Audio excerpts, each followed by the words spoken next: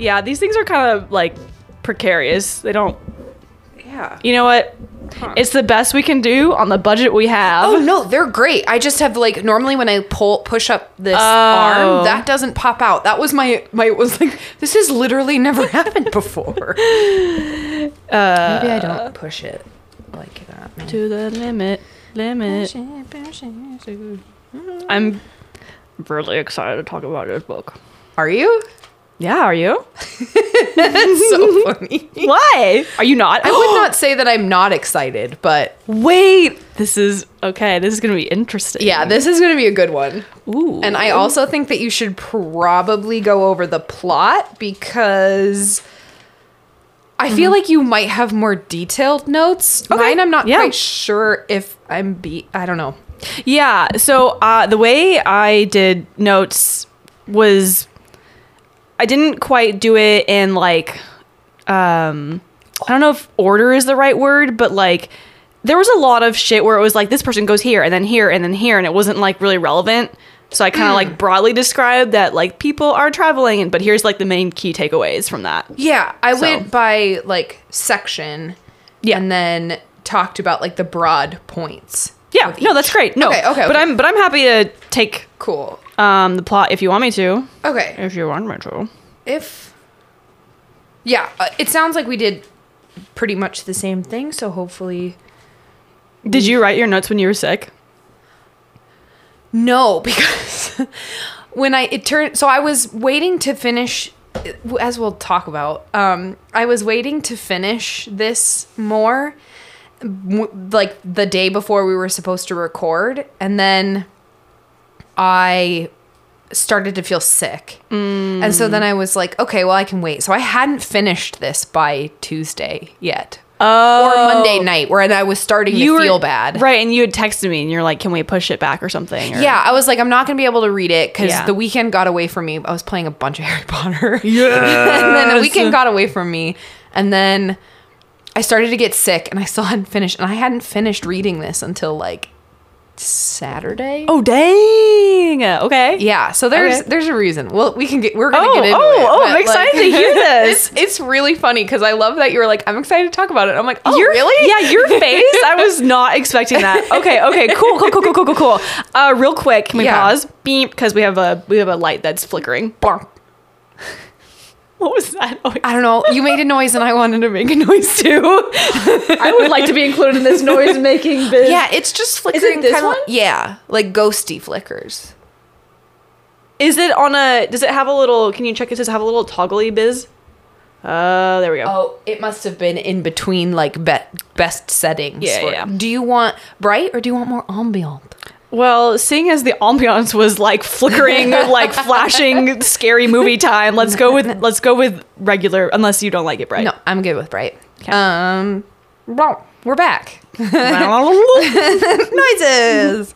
So hey everyone, welcome back to Tiny Shed Book Club, where we host a book club for people who don't actually want to go to a book club.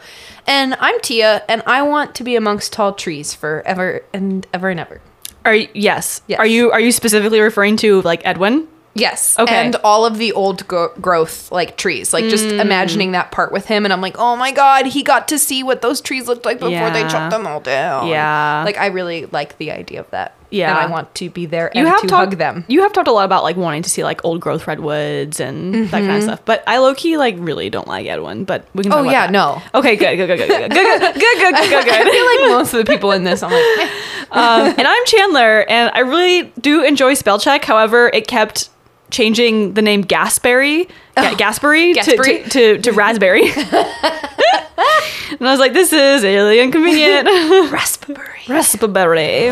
Oh, there is a literal, what happened? Your little book with the flowers coming out of it fell.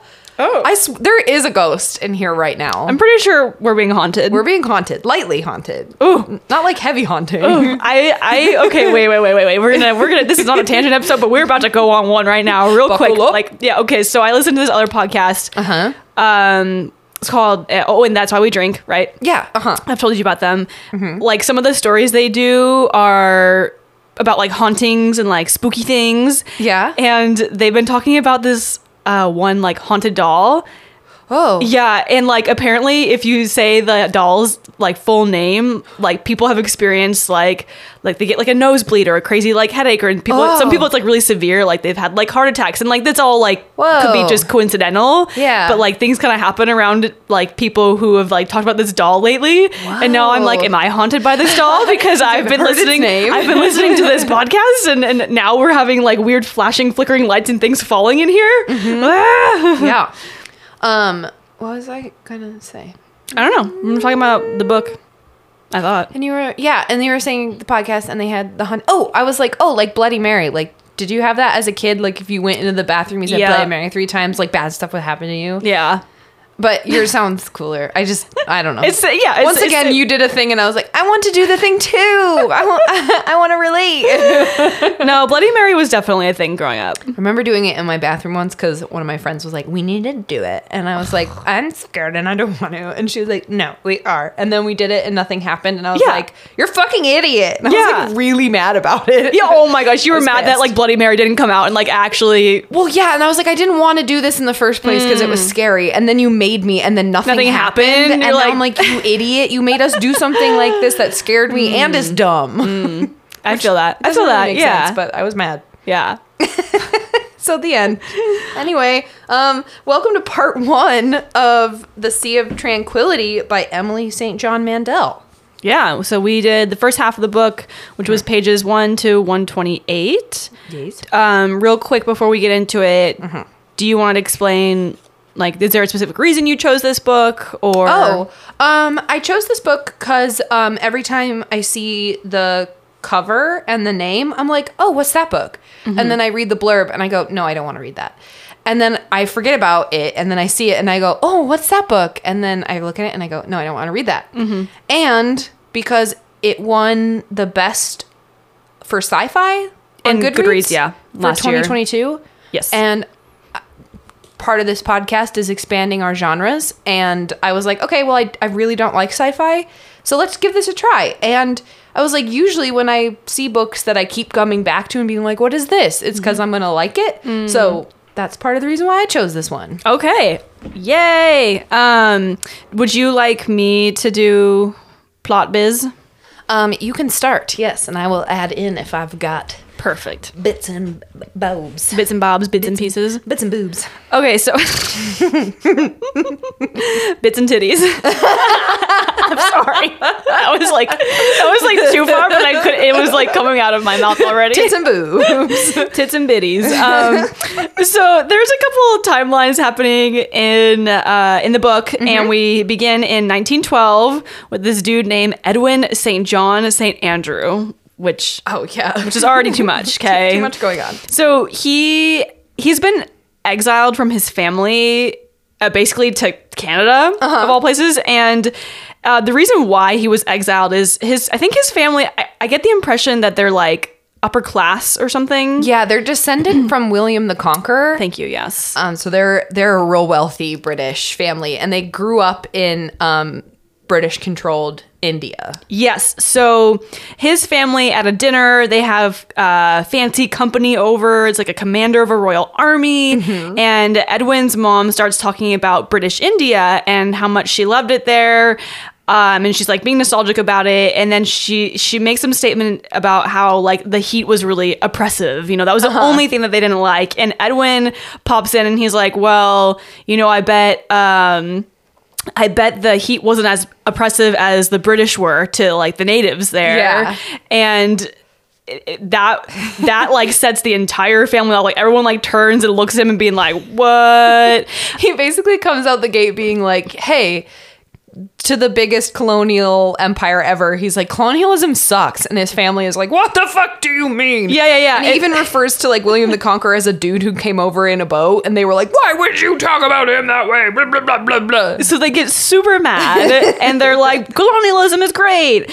And basically his dad was like, no, that's inappropriate talk, whatever. And so he gets exiled, which is a dumb way to describe basically what's a vacation for him. Yes, he basically just gets paid to go fuck off. Yeah, and it makes me so mad. So he gets an allowance right? So he has money and he's just like bopping around from place to place being like, I don't know what I'm going to do, but I like drawing and I like to watch people and I don't want to work. And so he ends up in Halifax for a little bit and he meets a dude who wants to farm. So he and this dude take a train and go to like some farmhouse outside of Prince Albert, and they're there for a little bit. Yeah, they go to Saskatchewan, which if you know anything about Saskatchewan, it is basically just a really large Kansas. Oh, I did not know that. Yeah, it's just like flattened fields. That's kind of how it was described. And then so he gets bored there and he's like, I'm going to peace bounce. And then he leaves to meet his brother's friend Thomas in Victoria. And then soon after that, they leave to go to Vancouver Island because Thomas's uncle has a timber company there. So that's kind of where they end up. And I really I really quickly went over the travel because it didn't really seem that important to me. Nothing happened. Okay, fantastic. He just was complaining. Yeah, he was like, I don't want to work and I don't know what I'm doing and blah, blah, blah. So Thomas is trying to convince Edwin to like come to work with him. Let's go work at this timber company. And Edwin is like, got zero motivation. Yeah, he doesn't want to do anything. Nah, I don't. He's like, I'm gonna go to the beach and I'm gonna like read and play chess and like draw pretty pictures, but like I have money, so You don't really want to. Yeah, so that angers me. But throughout kind of his travels, the author does keep stating things like he thinks he's like losing his mind or kind of becoming like deranged, and I don't. Yeah. He starts to have all these thoughts that are not like standard thoughts of the time, like not the like majority thought, like being anti-colonial as a British person at that time is not the majority opinion. He sees a couple like Native women and he's like, why are we here? Like they're here and they were doing just fine. And then he's like, why do we want to keep like make a mark on this place? Like, why are we here? Victoria looks a lot like England. Like, what are we doing here if it's just like home except like bigger? Yeah. So yeah, he definitely mentions a lot that he doesn't quite know where these like thoughts are coming from and like why he suddenly feels this way about places, and that he doesn't really want to do much of anything. And then he's like, am I weird? Like, do I not want to do that? And yeah, he comes off as a little bit like, I think he has good, like I agree with all of his like morals, but he's also kind of just like lazy. Yeah, I wrote he's a pretty floaty dude. Yeah. So he's in on Vancouver Island in this place called Cayette. Thank you, Cayette. And at a certain point, he's like going for a walk in the woods and he finds this like beautiful maple tree in this nice clearing, and he runs into this priest named Roberts, who is like, I come here for contemplation, basically. And Edwin's asking him like, why are you here? And Roberts is saying, Cayette is a really tiny native village that the timber company is out of. So he knows all the people who live in Cayette. So that's where he's like, who are you? Why are you here? It's like a small town. Yeah. Yeah, and so Roberts tells him that he's filling in for a priest, and we kind of get this feeling that something's off about Roberts. And so he ends up kind of leaving the situation, and Edwin is still near this maple tree, and he ends up like it was described as he just takes another step towards it. And we get this like sudden flash of darkness, and you hear a violin and what sounds like a train station, like kind of like he was, I don't know, like for a second had like a major like acid trip. Yeah. Like, all really fast. And then boom, he is back in reality and he's like vomiting because he's like so sick from whatever that experience was that he had. Just the description is all of a sudden it just goes, he steps forward into a flash of darkness like sudden blindness or an eclipse. He has an impression of being in some vast interior, something like a train station or a cathedral, and there are notes of violin music. There are other people around him, and then an incomprehensible sound. And then, then he kind of like comes to and he runs to the beach and he's like puking everywhere because he's like, what the fuck just happened to me? Yeah. So later he ends up going to the church that's in the town, and Roberts is there, the priest. And he's like, hey, did you happen to like see what happened like right after you left, because like something weird was going on. And I can't remember. Does Roberts really say anything about it at that point? Not really. He just, from what I remember, he just was acting cagey. And then Edwin is like, is there something weird about the way he's talking? Like, why is he talking so funny? He comments on his accent, and he like can't place this guy's accent either. And And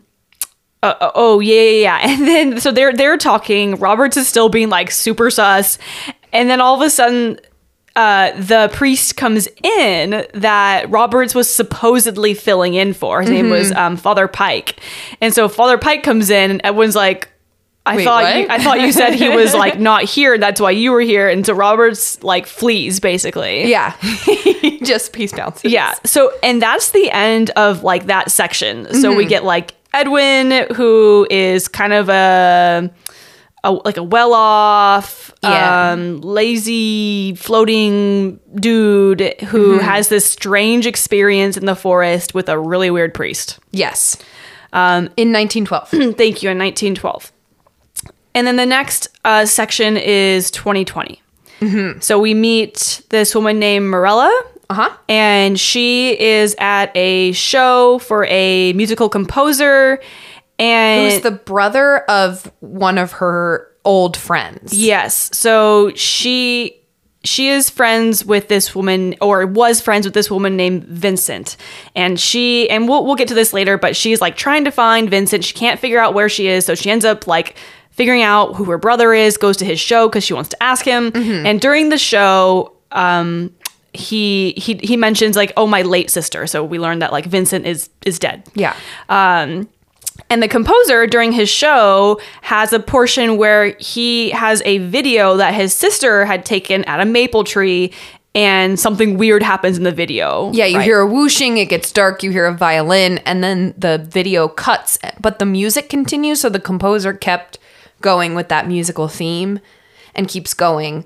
And it's January 2020 is when this is happening, which I was like, oh, damn. And also I was like, this is too soon.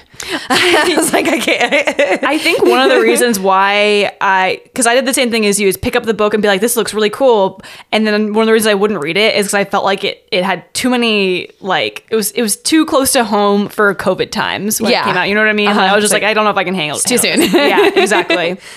So she's bummed because she was really hoping to ask this dude about his sister, that she could like find him, and she's got all these questions that we'll get to.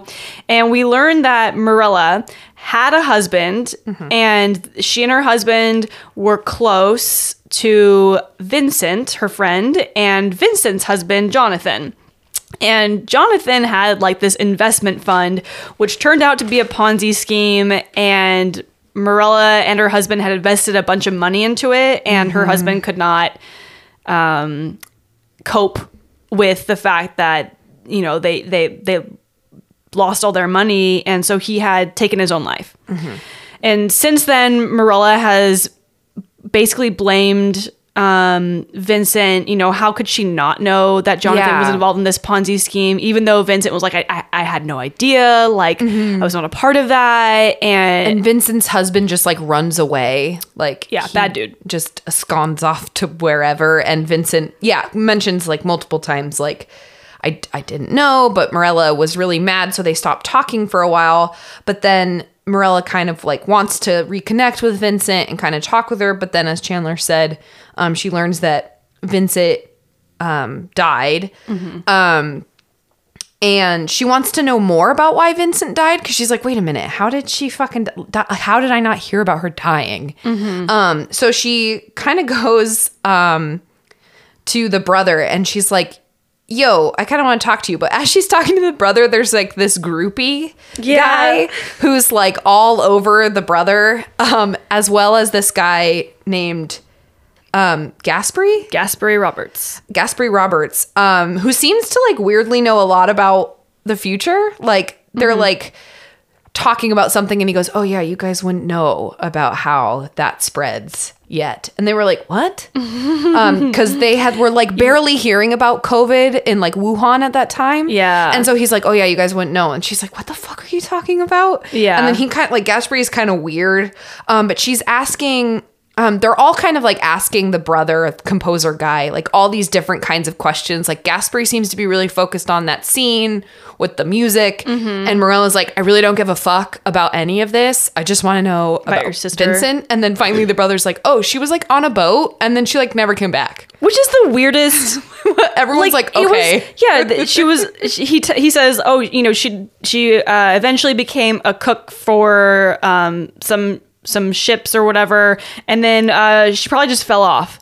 Yeah, and everyone was just like chill with that. Like, okay, she fell off. And that is the weirdest, like, if that does not come back around and have like importance, you know, I'm gonna be like, what the fuck? Like, I just love how what a random way to like to be an author and to be like, how am I gonna write this character dying? Yeah, she just fell off a boat, you know, like what? And then I love how like everyone was just like, because then Morella's like, well, did they find her like body or like floating or something? And they were like, no, like we just nothing. She probably just like drowned. Everyone was just like, neat. Yeah, she's just gone now. And so Morella is then kind of talking with Gaspre afterwards, and she's like, wait a minute, I have seen you before when like on her walk home in Ohio. Like she used to have to like walk home and like go under this underpass, which was like kind of creepy. And then one time they were going under there and like some sort of like crime type thing had happened. There was like gunshots and 2 people ended up dead, and then there was a dude holding a gun, and he goes, looks at her and goes, Morella? And then we cut. Yeah. And then we're done with Morella in 2020. Yeah. So, strange biz. And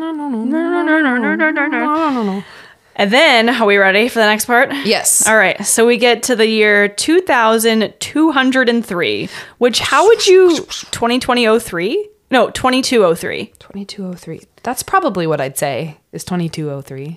Okay. Yeah. Yeah, it just doesn't sound as good as like 2020 or 2021, 2022. Like 20, like 20s, the prefix or whatever 20 sounds better than 22. I don't know why. Yeah. Like it's just too much. Like 2203. I'm wondering if they would just go back to like the 03. They totally would, but I don't know. It just doesn't. It doesn't have a good ring. No, I don't like saying it. Ew. Ew. So we meet this woman named Olive, and she is an author, and she is on, and this is another character where I'm gonna be like, and then she went some places because oh my god, did she go to like many places, and there was many hotels described. I'm like, I don't think this has anything to do with anything. So anyways, she's well traveled. So she is going on a book tour on Earth because now there are other places to live besides Earth. And she's got this book called Marienbad, which is about a pandemic. Right? And so she doesn't live on Earth. She lives on the second moon colony called Colony 2. And she grew up there. She grew up on Moon Colony 2. Yes. So she's on Earth. She goes from like New York to Manhattan to Denver, and she has parents who live, I believe, in Denver, who have retired on Earth. And it seems like the United States is now broken up into different like there's like republics. Little like republics. Like there's the Republic of Texas, and then there's the Southeastern Republic, and then she's got like the Dakota Republic, and then there's something about Denver too, has its own section. Yeah. And so her parents live in the Denver section. Denver. This broken up United States. Yeah, so for her to go travel for this book tour, she had to leave her husband Dion and daughter Sylvie. So they'll come back into the story, and it's really, I don't know, this section of the book, there was a lot of sexist comments made about like, oh, like, you know, you're leaving your child to do this work, you know, or that's so nice of your husband to like care for your child, as if it's like he's not a parent who equally should be, you know what I mean? Like, and so I think the author is like really like pointing out how am I trying to say this? Like that nothing changes. Like even this far into the future, 200 years into the future, nothing is different. And people are still like, well, you have to like care for your kids. You can't have a career. And then I'm sure if like she didn't have a career, it's like, well, then how are you going to take care of your kids? Yeah. You know? You tell my feelings about that. Right. So she goes to Salt Lake City, and then she's in the Republic of Texas giving all these speeches. And at a certain point, she's on the phone with her husband, Dion, and he's an architect, and he's got this like new top secret project. Yeah. And it's like a new university on the backside of like security headquarters. And some of the blueprints are like tunnels that connect the two and like passageways. And he's like, this feels really weird and I'm not supposed to talk about it. Yeah. And she's also like, that is weird. Yeah. And then that's kind of, I feel like that's really all they said. They're like, tunnels, weird. Yeah. I think is it later? Well, okay. We'll see where. She mentioned something about like, for some reason, she's like, oh, if there are tunnels leading to there, time travel. Yeah. And I don't know why her brain is like, maybe it's because like in the time that's talked about more, but I was very confused. I was like, how the fuck did you just immediately be like tunnels under a university going in that one place? Time travel. Yeah. She was like, well, they would only want it close to the security building because time travel is a security issue. Right? Yeah. Time travel. So, oh yeah, totally. I also thought I also was like, whoa, okay, all right. So, damn, you know a lot more than I do. Right. And we also hear like rumblings of a new like sort of pandemic. And like throughout this bit they keep mentioning like people are sneezing or like someone will cough and like have to like run out of the room or something. So there's like this rumble of like another sickness is kind of on the rise. And as we mentioned, her book is about a pandemic. And she has a really fascinating bit about smallpox. Yes. On page 80 that I didn't fucking know. I had no idea that's where smallpox came from. It blew my goddamn mind. I was going to ask you if you had notes on this, because I kind of got... Okay, so the way that this is written is, you know, she gives a lecture in like Salt Lake City, right? And she in the book, you get like a snippet of that. And then she goes and gives a lecture in like Denver, and she gives like the next snippet of it. So like I had a hard time piecing everything together because it was kind of disjointed as it was written, but it was really freaking cool. Like I could imagine watching that on TV, being like her in this place giving her first part of the lecture and her in the next place, but reading it was more difficult. But it was basically like she lectured about diseases brought by settlers and travelers, and she talks about smallpox a lot and how it like decimated populations of people, and it like goes as far back as like the Romans. Yeah, so the Romans apparently were the first ones to kind of come across smallpox in the like Western European sense. I don't know where it came from before, but they apparently invaded someplace and got sick, and they had no immunity. So it like fucking just went through the populace, because Europe had immunity at that point, basically, to smallpox. It would pop up in places, but it wasn't like a devastating, like overarching disease. It was definitely like if you got smallpox, it was like, oh, you're probably going to be dead or horrifically disfigured. Yeah. And then, you know, as we know, the Europeans came and brought smallpox to the Americas, which people in the Americas had never come in contact to it before. So it literally like there were millions of people in the Americas, and it decimated like 75% of the population died. Was it that big? Yeah. Oh, wow. Like when Lewis and Clark came through, they would find just abandoned villages of like dead and like empty. And they were like, you could tell there was lots of people here and there's nobody. And it's just entire like villages would all die. I think it was like 1 in 3 people would get it. Holy shit. Yeah, it was insane. It was bad. It was really bad. Wow. Okay, I'm not Smallpox, not knowledgeable on smallpox. Smallpox be vicious, yo. Yeah. But she has this really fascinating bit about smallpox, but she intersperses her book about the pandemic and her research and about its spread, and how she kind of makes the comment that like pandemics happen a lot, but like people seem to forget about them. And then we're like all like, oh my God, a pandemic, what do we do? And then we deal with it. And then we're like, okay, let's totally forget about it. And then we rises again and we're like, oh no, what do we do? Because she mentions there was an Ebola one. Because remember, this is 200 years past. So There's apparently another Ebola. So we have that thing. to look forward to, I guess. Yeah, so yay. But she was like, oh, we only like hunkered down for like 2 weeks and it was like a vacation and it was fun. Yeah. So she has this phrase about how that kind of stuff was handled. She called it careless bravado. Yes. And I was like, so that's such a perfect way to describe that. Yeah. Where, yeah, all of a sudden it was like, I think, you know, I felt this with this pandemic that we've gone through, is that it was like at a certain point, people were just like, all right, it's over. And it's like, oh, is it? Oh, I wasn't aware. Yeah, there was like some secret memo. Right. I'm like, where did that go out to? Check my mailbox. Yeah, then it was like, oh, we're done now. You're like, wait. Like, huh? What? But, you know, like, I guess, you know, the vaccines, you know, were very instrumental in making it more safe for people. But it was definitely like I didn't know that we were done. Yeah. But yeah, careless bravado is a really great way of looking at it. Yeah. And then we also learn in her book. Oh, I also wrote down that was like, oh, neat. Hotels don't change at all in the future. Yeah, she's like, they're still crappy. They're still like the way she was describing them. I was like, yes, that is every like Holiday Inn Express I have ever been in. At the Holiday Inn. It's like, wow, I'm so glad that they continue to suck ass well into the future. Like, good to know. But in her book, she has a character named Gaspard Jacques in her book. And in her final stop, she ends up meeting a reporter named Gaspard Roberts, who mentions that he's named after the character in her book. And she's kind of like, oh, that seems weird that he's named after, like, she kind of like briefly thinks about like, oh, it's weird that someone this old is named after the character in my book. But he then asks her, he's like, I need to ask you something.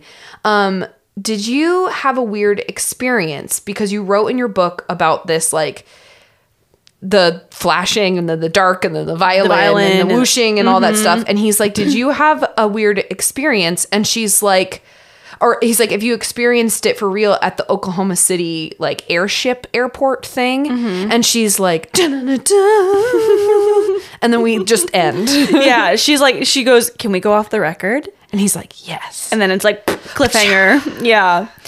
So now we've got like Edwin, the floater. We have Morella looking for the searcher. Yeah, the searcher for her friend who like fell off a ship. And then we have Olive, who wrote a book about a pandemic. And it's like, what is going on? There's so many moving parts. So and Morella was in the 2020 pandemic.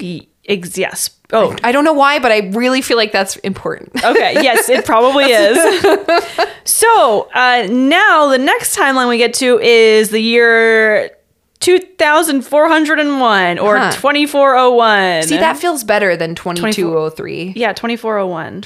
It's still a lot. It's still a mouthful. It's too much, but it's better. And we learned that this is Gaspari's timeline. So finally, the thing that everybody has in common thus far is Gaspari. And so we get to learn that way back when Earth was preparing for like annihilation.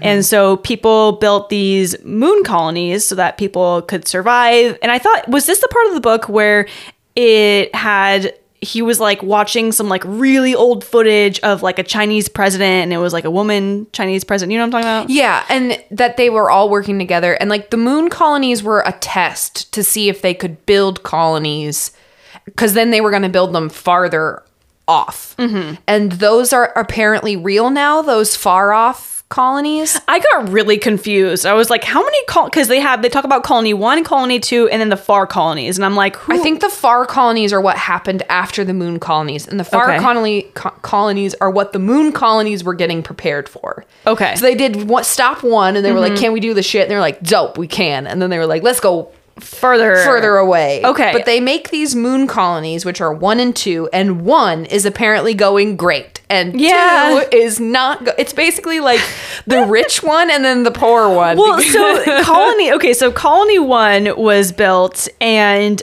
there was so much demand because Earth was like dying, like it was like overcrowded and like everything was on fire, I'm sure, that they were like, we need more colonies. So then they built Colony 2 like super fast, and then Colony 2 like breaks, like the lighting system for like the dome fails, so it's like perpetually like a weird color in the sky and like kind of dark. So Colony 1, they were like, well, because there is no like atmosphere on the moon, it's just like you see out into space. So it's just like dark and weirdly like color, like the weird color. So they put a dome, like Chandler said, over it that mimics like what it would look like on Earth. And it like sun rises and sets and and all like that everything stuff. is like perfectly timed, and you might get like a day with clouds, and they have like timed rainfall and shit. And they, I think, was it in this part of the book they mentioned, I don't remember, but like I think like the sounds were like not on a loop, on you know, that they're animated or whatever. Yeah, they like would have like wind sound, like you would automated. Automated. And Colony 2, their shit broke, so the dome doesn't work. So you just have like weird moon sky. And then they were like, we couldn't afford to fix the dome, like that would have been way too expensive. So they just like outfitted buildings with like blackout curtains for like when it's too light out, and then they put more street lighting in, and they're like, we're just gonna call it the Night City Because the moon has different length of days than Earth does. So they like, they just call it the Night City because they're like, well, fuck it. So they kind of like just kind of fuck around. And Gasperi Jacques, who was named after Olive's book, which is his mom's favorite book, he lives on the moon colony, and he kind of really... He lives on Colony 2. Colony 2. Yes, and he lives in the crappy one. The crappy one. And he has some sort of weird job that he just started, that he's like, I don't really care about, and nobody else really cares about it. Yeah, so before that, he actually... so he lives in Colony 2, and he grew up there, and he could walk by Olive's house. But but like Olive is no longer alive, right? Yeah, the author Olive's house. Yeah. Right. And then, so we get this like kind of small section where he's talking about when he was a kid and he had a neighbor with a little girl. Her name was Talia, and they would often go together to the periphery, which is like the edge of the dome, right? Yeah. Where they could like see out to the other colonies. And Talia ends up moving away, but she comes back later in his job that she gets. So Gasperi and his sister Zoe are taking care of their mother because she's basically dying, and she's kind of like rambling on. And I think was she a scientist? I know Zoe is, but I don't remember. Okay, well, I don't know what she was, but basically like his mom was really into this thing called the simulation hypothesis. Oh, yeah. Which is that, like, everything is a simulation, like, nothing is real. And so Zoe is, like, explaining this in layman's terms to Gasperi because he's just kind of like, I'm not a scientist. Like, I like, what is going on? Oh, in their mom's hospital room, right? Yes. Okay. Yes. This is now coming back to me. Yeah. And, so to what you were saying, he ends up working in a hotel, and he gets the like the title detective because he like went to school for, I don't know, whatever detective stuff. I don't know what you call that. Criminal justice. He went to school for... I was like, okay. He got a degree in detecting. This is like classic, like, reminds me of like when you graduate college and you're just like, anything I just need a job that's like slightly adjacent to what I want to do is great. You know what I mean? And so I feel like that's what this is for him. He's like, I'm gonna be a detective, which for this hotel just means he's basically security. He like just like, if there's anything weird, he like calls the police. Like that's his detecting, you know what I mean? He's like, I'm not even supposed to handle it, just call people. And so he realizes that the woman who interviewed him for this job is Talia or Natalia, and which was his old neighbor who used to live in Olive's house. And then Zoe is Zoe's birthday, and she asked Gasperi, Like Gaspery. Gaspery. It's because of the raspberry thing. You've said it a couple times now. I'm gonna have to apologize. I am gonna continue to say Gasberry. I like Gasberry better. The gasping berries. So Gasberry gets a call from Zoe because it's her birthday, and she's like, "Can you come over?" Like right now, and he's like, "Oh, cool, yeah." And he thinks it's just for like a birthday, so he like gets all dressed up, and he's like, brings her like cupcakes or something. Yeah, he's really cute, and you can tell he really loves his sister. But he shows up, and she's really agitated, and she starts showing him all of these instances that she's found. Like she's like, "Do you remember Mom's simulation hypothesis?" And he's like, "Yeah. Why are we talking about this?" And she's like, "Look, this book I found from this diary from 1912 where this man is like talking about shit." And then Edwin. And then she's like, "Look, in Olive's book, like in Marienbald, there's this." And she's like, and then Marienbad. Oh, is it Marienbald? Doesn't it have an L in it? Wait, okay, am I wrong? This is funny. I think it has an L in it. No way. You might be right. Here, hold on. Marienbald? Yeah, I don't, because I was like, that's a dumb name. I just where is it? It's hypothesized. It's italicized. That's what I want. It's Marienbad. What the fuck? I added an L in there. Yeah, I was just like, bald, Marion Bald. I literally, every time I read that, I saw an L in it. Okay, so you have things for Marion Balds, and I have things for really sick. Gasberries. That's awesome. Marienbad. It's in the book Marienbad, Which also sounds like a berry to me. Oh yeah, like Marion berries. Yeah, I think I've just got berries on my mind. You got berries on the brain. That's why your thing was berries on the brain. But she shows him all this instances of the same experience that she's like, this hints at a simulation, right? Because she's like, oh, look at this video, the composer, right? And he's got this section of his show where he's showing this video and it's like flashing and the violin and the blah, which is the same as the book, which is the same as the diary, which is the same as the yeah. And she's like, what does she say? She basically describes it as a corrupted file.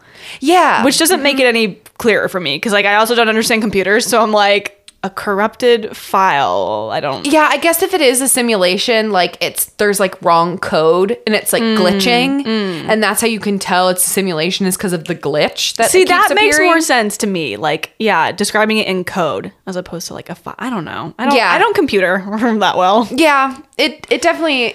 But I also don't understand like the simulation theory. Like, I feel like some of those like theories that are very like based in physics and like time and whatever, like those I have such a hard time comprehending. I'm like, my brain was not built to comprehend this many things at once. It's like the Matrix, basically, that they're all in the simulation, and then some people like realize that they're in a simulation and all that. It's too meta for me. Yeah.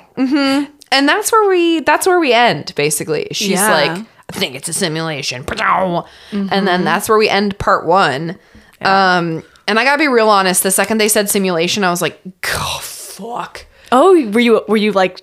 Turns out time travel and the simulation theory are like my 2 least favorite tropes. I don't know what it is. Interesting. I've never been interested in like any time travel thing. It all seems very like hokey to me. And the simulator, I get why people like it, but to me, I'm like, why do you care?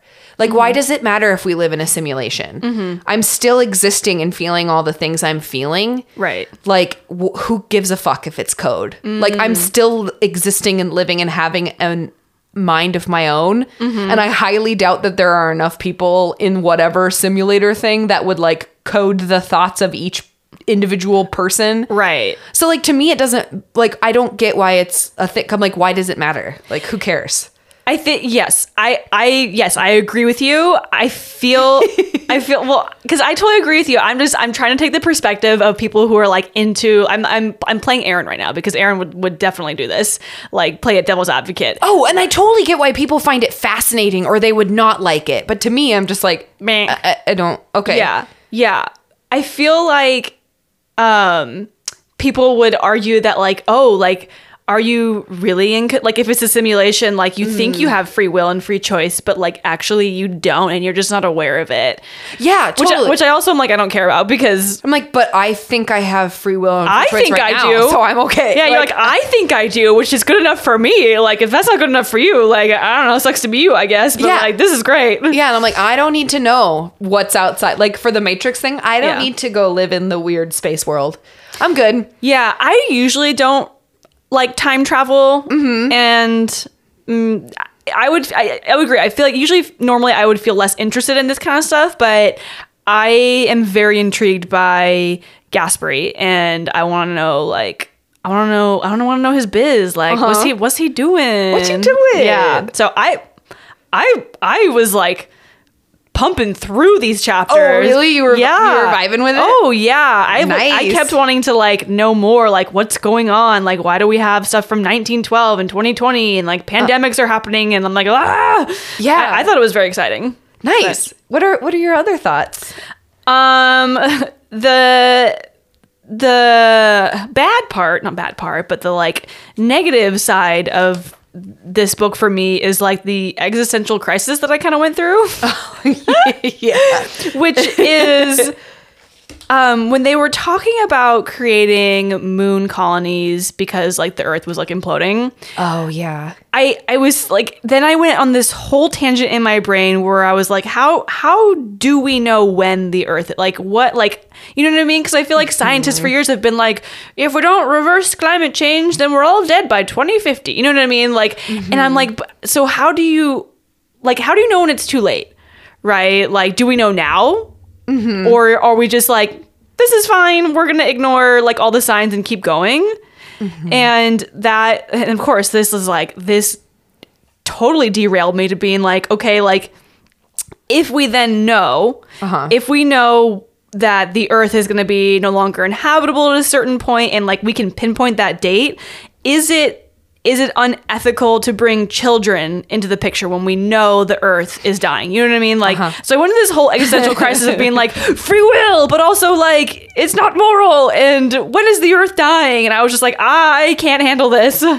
The amount of time that I spend thinking about that is crazy. Like, I literally get, and I start to panic, and then I'm just like, I literally cannot think about it. Like, Yeah. there is so much I do not have any control over. Yeah. There is shit that I can work hard on, but it's so funny because I wrote in this book, I was like, I literally think about that all the time. Yeah. Like, when I was a kid, I was obsessed with the fact that one day the sun is going to eat the Earth. And I was freaking the fuck out about it. But it's like, how do you know when? Like, yeah. And I would tell my mom that I was like, how I'm terrified of witnessing the sun eat the Earth. And she's she like, was that like, probably is not going to happen to she you. literally would go, well, at least you'll be dead by that point. Like, like, what do you say it to a kid? Like, my mom didn't know what to say, but also like, so I have generalized anxiety disorder, and it like fixates on weird things, which I think is normal for lots of people, but mine gets like really, really intense. So as a kid, there was like a decent, solid amount of time where I'm like, I'm going to see the sun eat the Earth, and I'm going to like die. And that's terrifying. Experience tons of pain. But yeah, I think about those things, and it makes me panic. Like, I can't breathe. And I feel like that's very true for a lot of millennials, because I feel like millennials are like one of the larger populations who are choosing to not have kids. And like, when you ask people like, oh, like, why are you choosing not to have kids? Like, that is something that comes up for some people, right? Yeah, is totally. that like, I don't trust the fact that like the Earth is still going to be around, or is going to be a nice place to live by the time my kids grow up, or whatever it is. Yeah, it leads to a whole bunch of like, it's a big can of worms. Totally. Yeah. And it just makes me think also like how long, like since the Industrial Revolution, like looking at Victoria before Western Europeans got there, and then like how we fucked up all the old growth trees. And then we're learning now that because we fucked up all the old growth trees, like there's so much of like the way that they held the ecosystem together that by removing them, you create a lot of like juggling of like domino effects, and it's just like all of it makes my eyeballs like twitch, and just that yeah it's so just constant panic. yeah, so like I don't know. Like I think there's, I don't know. The book brings up a lot of like things that are like kind of scary topics. I'm like, I don't want to think about the Earth ending like that, Yeah. and like having to be forced to create colonies on the moon or whatever because it's uninhabitable or overcrowded or whatever. Like that's scary stuff. Totally. And it always just makes me think that I'm like, it always brings me back to humans are just animals. Like, it's just by a magic coincidence of like evolution and different pings that we are what we are. Like the fact that we have universities and we like have planes and like why the fuck did we even make universities, and like everything we do is just a made up thing that our little stupid monkey brains were like, you know what's cool is if we have different kinds of running of things, and then we should get really mad if you do a different running of things than I do of this thing. And it's wild to me. And then I'm like, well, you know, like the dinosaurs were around for forever and then they got like pwned. And like, not that it's like warm and fuzzy, but it's just kind of like, I don't know, somehow it like makes me like calm down when I'm like, it's just not that humans should continue to fuck up the earth. I don't want to say that, but like, it's just the cyclical nature of evolution and creation that like, I don't know. It just helps me calm down that I'm also like, the dinosaurs were on the earth for like billions of years. And granted, they weren't like burning fossil fuel and like fucking up everything. But they got wrecked. They got pwned. And then I'm like, well, you know, who's to say what humans would even look like in like, are we going to evolve further? Like, are we going to continue? I don't know. It just helps me to calm down when I'm like, we're animals and everything. Like, nothing stop matters. being a shitty animal. But nothing matters. Very nihilistic. Like so much of what we do is made up. Yes. You know what I mean? Like, like money is totally made up. Like, it matters a lot in society, right? Yeah, like, it gets you think, but it's like, it's a fucking made up thing. We just were like, you know what? This is going to be how I pay for things now, and you deal with it. It's like we used to like trade and barter, which makes way more sense. I grow vegetable, you hunt deer, we trade vegetable for deer. You know what I mean? Like, that makes that, like, that... the trade of the physical items makes sense, and now we're just like, here's a piece of paper, here's a dyed green sheet of like pressed tree that is worth something, but it's not the same as this money from this other place. Okay, I'm spiraling right now, but like if the world were gonna like end, and now I'm thinking like Last of Us status, you know what I mean, like zombie apocalypse times where money doesn't matter at all, right? Like, what, like, I panic sometimes, like, what skill do I have that I can, like, trade with, you know what I mean? Because I feel like we would go back to trading because, like, money no longer matters. It doesn't matter whether you have money, it's whether you can survive. And, like, what skills do I bring to the table that would help me survive and also help others survive so that I have something to trade with? You know what I mean? Like, like, I'm really good at, like, I don't know, raising dogs who are guard dogs. I don't know. You know, whatever it is. Whoa, that's such a good skill. Yeah, I'm like, dude. I don't know, but that makes me really like, yeah, totally. Ooh, like, as you would describe, itchy on the inside. Yeah, fully itchy on the inside. Ooh, getting all worked up. But yeah, so this book, totally. Lots of like existential. I also was like, as a person who goes to a lot of hotels, I really loved all the descriptions of like, all of the hotels, like, she describes it like almost as a place of no time. Like, even Edwin, like, just being in a hotel is a place of no beginning, no end. It is just, it's almost like, just like, I'm imagining like space, and you just open a door and it's like, oh, a little world, and you close it, and it's like, that world neither continues nor stops. It just is. That's a really creepy way to describe it, but also really accurate. And that's just hotels. They are all the fucking same. Like, it doesn't matter. It's just like slightly better bedding. Because I've stayed in hotels that are 1-star hotels, and I've stayed in like 4 or 5-star hotels, and there is no fucking difference. They all suck. Yeah. Except for like, there's amenities in the 5-star like ones, but it's just like her descriptions of hotels. I was like, oh, it was like, she did such a good job of like how numbing it was. I love that that's like something that you related to because you spend so much time traveling and in hotels. And I was like, oh, because I was like, when they were describing her, like Olive being in hotels, I was like, oh, I wonder what they would look like. And then she described them, and I was like, God, they still are just terrible. Like, I hate this. Just nubbins of awful. So I have a question for you. Yes. Okay, so I guess the moon colonies were created in like, does it say what year? We know at least by like they seemed pretty decently new by when Olive was there. Yeah, okay, so she was there in like the year 2203. Yeah. So like, you know, shortly before that, I suppose. Do you think humans had the capability and the knowledge and resources to actually build moon colonies? Yes. Oh, you do? I do. Oh, Yeah. interesting. I do. You have a lot of faith. I don't. I think that the analysis of them going, like, I can see us doing it. Like, I don't think, like, if you watch The Martian. Oh, I think I have, but it's been a long time. Like, it's something that's possible, but I think the idea that humans have of them being very similar to Earth is us not wanting to leave where we came from. But I don't think they would look like, you know, like suburban America. I think they'd be something very different. But I do think humans have the capability of doing it.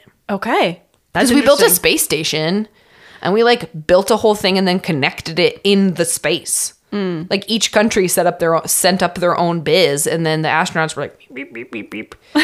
Is that what astronauts do? Yeah, it's scientifically known fact that when they're in space, they go beep beep beep beep beep beep beep. I cannot fathom, and maybe it's just me, but like having the resources to, like, I'm thinking about like creating this dome on the moon, right? That everyone gets to live in the dome. Yeah.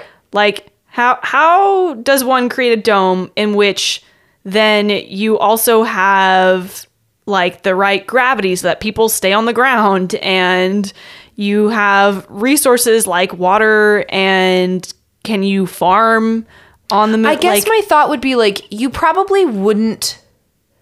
That's another thing is like, I don't think you'd have gravity like we do. Like we wouldn't be able to at least in my brain, we're not recreating our gravity. Got it. So you're like, I know that they're doing that in this book, but I think we would just be like lightly floating bouncing around. And I think that the only thing that I could see being hard is creating an atmosphere to support our existence. Like depending on, I don't know how much of like oxygen nitrogen, and like carbon dioxide, like argon we need to exist. So I would think it would probably be some sort of like constant chemical reaction of like breaking something up that would release the right amount like constantly to keep us alive. And then I would also think that it would be by creating that atmosphere, we would then be able to manipulate like wind pattern, like heat and cool to create rain and cloud, or like allow for water. But just like imagine if that so, you know, in this system where we have to like regulate all the things that are going on in the atmosphere, like if that breaks, oh yeah, like you're all fucked, you're all dead. Totally. Like I have a hard time imagining that would go well or go without catastrophic. Yeah. The first couple ones would be very bad and very sad. Yeah. Be like, oh no. Oh no. All those, and millions of people died. But I think it would also go the same way as like how Australia was when it was first created by, or not created, but like when the British first got there, it was just a penal colony. Okay, yeah. That's kind of what I'm imagining Earth doing, is being like, and I'm not saying that this is good, and I'm not saying that a penal colony was correct, but like, I can see humans being like, prisoners, go populate the moon. Because then humans would be like, oh, if they all died, they'd be like, well, they were naughty. They were naughty. They were naughty, and naughty people they didn't deserve to die on the moon. Oh my gosh. But that's how you're right. You're right. Yeah. Okay. It's just a moon penal colony. And then if it works out, they're like, dope. We always wanted it this way. I still don't think, I still have no faith that it would work. Moon but that's Australia. Yeah. Moon Australia. Do you have any other thoughts or questions or predictions about this book so far? So I do want to say that I find the writing of this book really beautiful. I don't, it's hard for me because I feel like this is more like a book of poetry, the way that it like lyrically flows in my brain. I don't see it as like a story yet. It feels more poetry, and I feel really bad about saying this, but I have no feelings about this book. Really? I neither hate nor can remember anything. The second I put it down, it's gone. Like I don't like when I was going through my notes, I was like, oh yeah, this is so fascinating to me. Like no, I am so neutral on this book. I love that for you. I love the fact that I am enjoying a book more than you are. I love it. I'm loving it. Okay. Yeah, because I'm just like, I legit have no thoughts. Like, I literally have no predictions because I'm just like... The predictions part, I didn't really have any. I was like, this book just makes me really uncomfortable, like, thinking about, like, you know, all these, like, you know, scary things, living on the moon and such, but... I have no idea what's gonna happen, which is like I think partially why I was like excited because I'm like, ooh, what's gonna happen? Like I am decently eager to like see what happens, but like if decently eager, she describes it. Like honestly, if I never found out how this book ended, I don't think I'd be like pressed about You're it. giving the most like beige review, like so medium. I'm here for this. I am Mindy St. Clair in the medium place. This is like the most like cookie cutter suburban neighborhood for you. Yes. You're like, it's fine, but it's not like impressing me or anything. I love that this is the most beige review. And like I definitely see why people like love it and why you'd like this book. Like I can easily see why it became what it did. But to me I'm just like, Oh my god, I'm so excited to do the next episode with you. I cannot wait for this actually. Yeah, so tune in for my next for Beige Part 2. For Sea of Tranquility Part 2, which is from 128 to the end. Yep, so the second half of the book. God, I could not find my little fold. Oh, it's cute and tiny. Just little dog ear. I want to hurt it. Do you have... Oh, sorry. Before we move on to fuck yes and fuck yous, do you have anything else book related that you want to touch on? Excuse me. No. Okay. All right. You want to go first? You want to do your fuck you for the week? Yeah. My fuck you is to just illness. Yeah. We're like you got sick for so long, wrecked, and then Robert and I got pwned, and it just like yo, listen, winner. I got it. Yeah. I got that you can come in and like punch me in the throat a couple times, but like I'm good. I don't need this anymore. Yeah, you guys got real sick. Yeah, so that's why we didn't release this episode last week. I love how I was on Instagram. I was like, tune in later this week. And I know. I texted T and I was like, hey, you know what what do you think about like posting like don't forget, like we're gonna like have an episode, and that episode just did not happen because Tia got sick with the flu. Yeah, it was just like just got pwned. So fuck you, illness. I'm good and done, and I don't need this anymore. I'm glad you're feeling 100% better, or like mostly better. Yeah, I'm still like a little like I can feel in my bones. Yeah, that I'm like kind of. Yeah, but I feel like better. You sound like you look good. Like you look like you have energy and stuff. Yeah. So and also today was a good day. Yay! Oh, that's great. Yeah, it was a hell yeah. What's your fuck you? My fuck you is kind of to myself, and it's the fact that I like consistently forget how important Valentine's Day is to teenagers. Like, yes. Valentine's Day landed on a Tuesday this year. Fine, great. I love it. Love that for journey you. for Valentine's Day. So my husband and I have been together for 10 years, almost 10 years actually, and so like, you know, we celebrate Valentine's Day, but like, you know, we're very mellow about it. You know, I think we like, we don't do anything major. You know, like it's not a big deal. And so I forget that like that's not everybody's viewpoint, and I forget that teenagers especially get real into Valentine's Day. So like I made the mistake of like planning, you know, like a regular lesson on Valentine's Day, like math, like let's do, and it's hard, like we were doing hard math, like not like no easy biz, you know.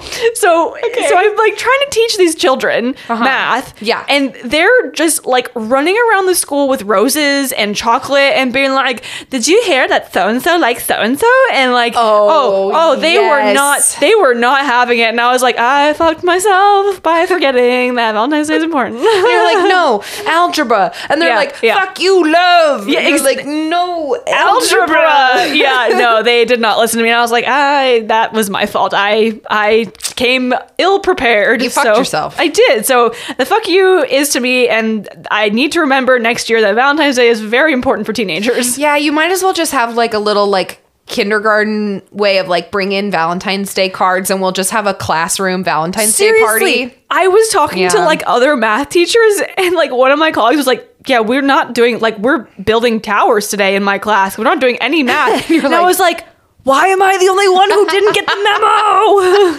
And also the pandemic is over? Exactly. I need to quit missing these memos. These goddamn memos. Anyways, what is your fuck yeah? So I have like 1.5 fuck yeahs. Oh, okay, cool. My fuck, like half fuck yeah. I'm bending my finger to show Chandler that it's a half. Yeah. My half fuck yeah is to the Harry Potter video game, which is everything that I wanted it to be. It's amazing. It's fucking incredible. It's so good. Don't come at me. If you've got opinions, keep them to yourself. If you've got bad opinions, if you have good opinions, like... Oh yeah, if you're loving the game, great. If you have bad opinions, just... If you're going to scold me about some shit, I've already thought about it, go away. I've already thought it's covered. I don't need you. Yeah. Thank you. Thank you. I'm good. Anyway, my second bigger fuck yeah. Yes. Big. Oh, full hand. Full hand. Okay. Fuck yeah. Is that I did feel well enough that my bestie Chelsea came up this weekend. And I got to spend I forgot about that. the weekend with her, and it was so lovely. Yay! We watched the British Bake Off together, which is our favorite show. We went on a walk. We went to Powell's. We just like hung out together, and it was just lovely to see her. And I love her very much. That's very sweet. So yeah, my fuck yeah was like, fuck yeah, I'm so glad that you were feeling well enough to do that. Yeah, and she luckily came up, and I was like kind of feeling like, but I was able to get like NyQuil in me and feel good, and I hadn't had a fever in like 24 hours, so I was not really contagious. But but she was like willing to just kind of like chill and stuff too. So it was perfect. It worked out fantastic, but it was great. Yay! So fuck yeah to that. Hell yeah. What's your fuck yeah? My fuck yeah is also about Valentine's Day. Oh. Kind of. So we're like, Aaron's so silly. We were like, we're not getting each other gifts, and I was like, okay, so right, my like love language is gifts. Like and like your love language is like something like you like doing for other people too. So like I fucking love giving people, like I love it so much. And I was like, okay, I have to be good. We said no gifts. Like I'm gonna be really good. It was really hard for me to like not get a gift because we were gonna go out to nice dinner or whatever. And so then morning of Valentine's Day, he's like set out on the counter like a cute little note, and then he got me a gift. Which first of all, I was like, you said no gifts, and now I'm mad at you. But also he got me my very first cookbook, it's called Cook This Book, by Molly Baz, and she used to work for Bon Appetit, and now she like does her own channel on YouTube, and I love her, and she's hilarious, and her cookbook is amazing, and I cannot wait to cook out of it. So thank you to my husband for my very first cookbook. He sent it to our house. Oh, that's right. Yeah, I was like, I was like, did you go to Powell's? And he got really guilty. He's like, no, I went on Amazon. And I was like, oh, I didn't like see it on the Amazon thing. He's like, yeah, I had to send to like Robert's house. And I was like, you're so sneaky. He was sneaky because I opened the box because I was looking for something else. And so I opened it for some reason, and I saw the book, and I thought Robert got it. And I was like, oh no. I was like, oh, Robert got me a cookbook. I was like, that's one thing that like, unless I ask for it, don't get me cookbooks. Because like, I don't really look at, like, unless I really want it and I'm like going through it for ideas. But I was like, oh, you're like, this is not something that I will use. Like, oh, poor Robert. I was like, he's so sweet. And then when he was like, oh yeah, that's for Aaron, I was like, yes. You're like, nailed it. I was like, I don't have to be mean. You're like, yeah, I don't have to like disappoint you. Yeah. I love that was something that you're like, I don't want this. And I'm like, I love this. Yeah, but I'm so good. Yay. Yeah. Anything else before we should wrap it up?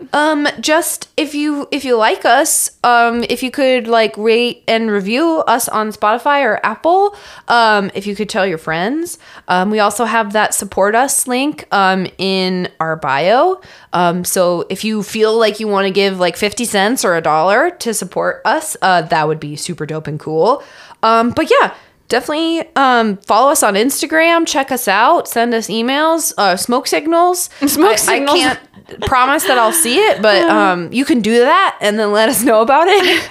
But yeah, that's all. And thank you to those of you who have already rated the podcast. That's really, really kind of you. Yes, thank you. If you have already rated the podcast, it would be super duper cool if you could like tap on a little review as well. Like tell people like why do you like what it is that you because I think it's hard for people to know like what to expect, and so by having you like write out like, oh, these are things I like enjoy about this thing about the podcast, then people are more likely to give it a listen. So we'd appreciate any help. That would be great.